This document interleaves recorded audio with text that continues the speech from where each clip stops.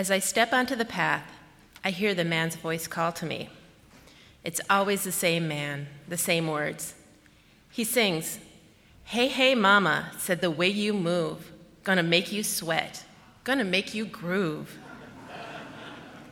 He's right. I will be sweating and grooving, thanks to him and his band, Led Zeppelin. Some people need Gregorian chants to center themselves. My sacred soundtrack is classic rock. As many before me have said, whatever works. Adjusting the volume on my iPod, I lengthen my stride and spring lightly off my right foot. With arms bent at the waist, I begin my spiritual practice of running. The increased motion forces air into the spongy crevices of my lungs. I wonder, have I taken one deep breath all day?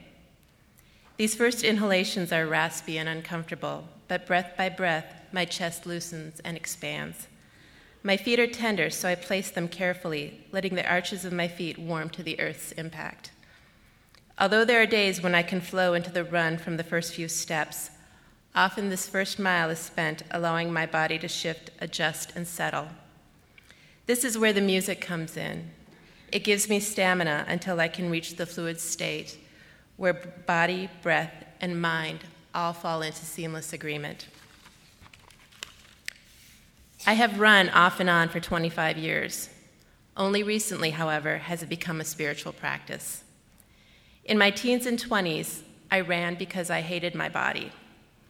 Hiding in cut-off sweatpants and a long t-shirt, my prayer then was that no one would notice me as I slogged for miles on the gym treadmill, chasing after some impossible physical ideal.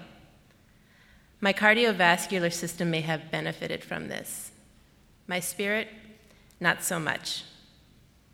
Recently, I found out that I have arthritis in my feet and a bunion developing on my left toe. A few years ago, a physical therapist told me that I have sloppy joints, the reason for the unhappy rotator cuff in my shoulder and the bursitis in my hip. I also have venous insufficiency, which has created a varicose vein that runs blue down my thigh like the Mississippi River. Sexy, I know. In spite of these physical problems, or perhaps because of them, I am hugely grateful for this body which carries me so well, off and on the running path. Unlike the girl of my youth who was fixated on what she didn't like, I intentionally focus on each part of my body as I run and give thanks for this healthy, functional self. It is a daily miracle that I don't want to take for granted anymore. These days, my favorite run is along Minnehaha Creek between Chicago Avenue and Lake Harriet.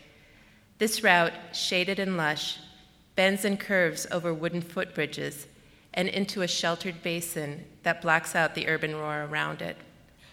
I'm watching kayakers duck low under hanging branches in the rushing water. Wild rhubarb grows thick along the banks, waist high in some places, and I admire the mallard's sleek green heads as they extend themselves into flight. Winter was long this year, and spring so rainy, but now there is so much luxury of green. At 44, I am in the July of my life. There's so much abundance and so much light that it can be blinding at times. As the miles disappear under my feet, I refocus my thoughts. How am I living out my days? Do I let them slip by in some mad race, like the creek water which runs faster than I've ever seen it? Am I so locked on control, getting the kids to camp on time, folding the laundry, checking my email, that I fail to sit for 2 quiet minutes with my son and notice how the sun has streaked his hair? Am I able to be kind to my husband when he cracks another glass carafe as he removes it from the drying rack?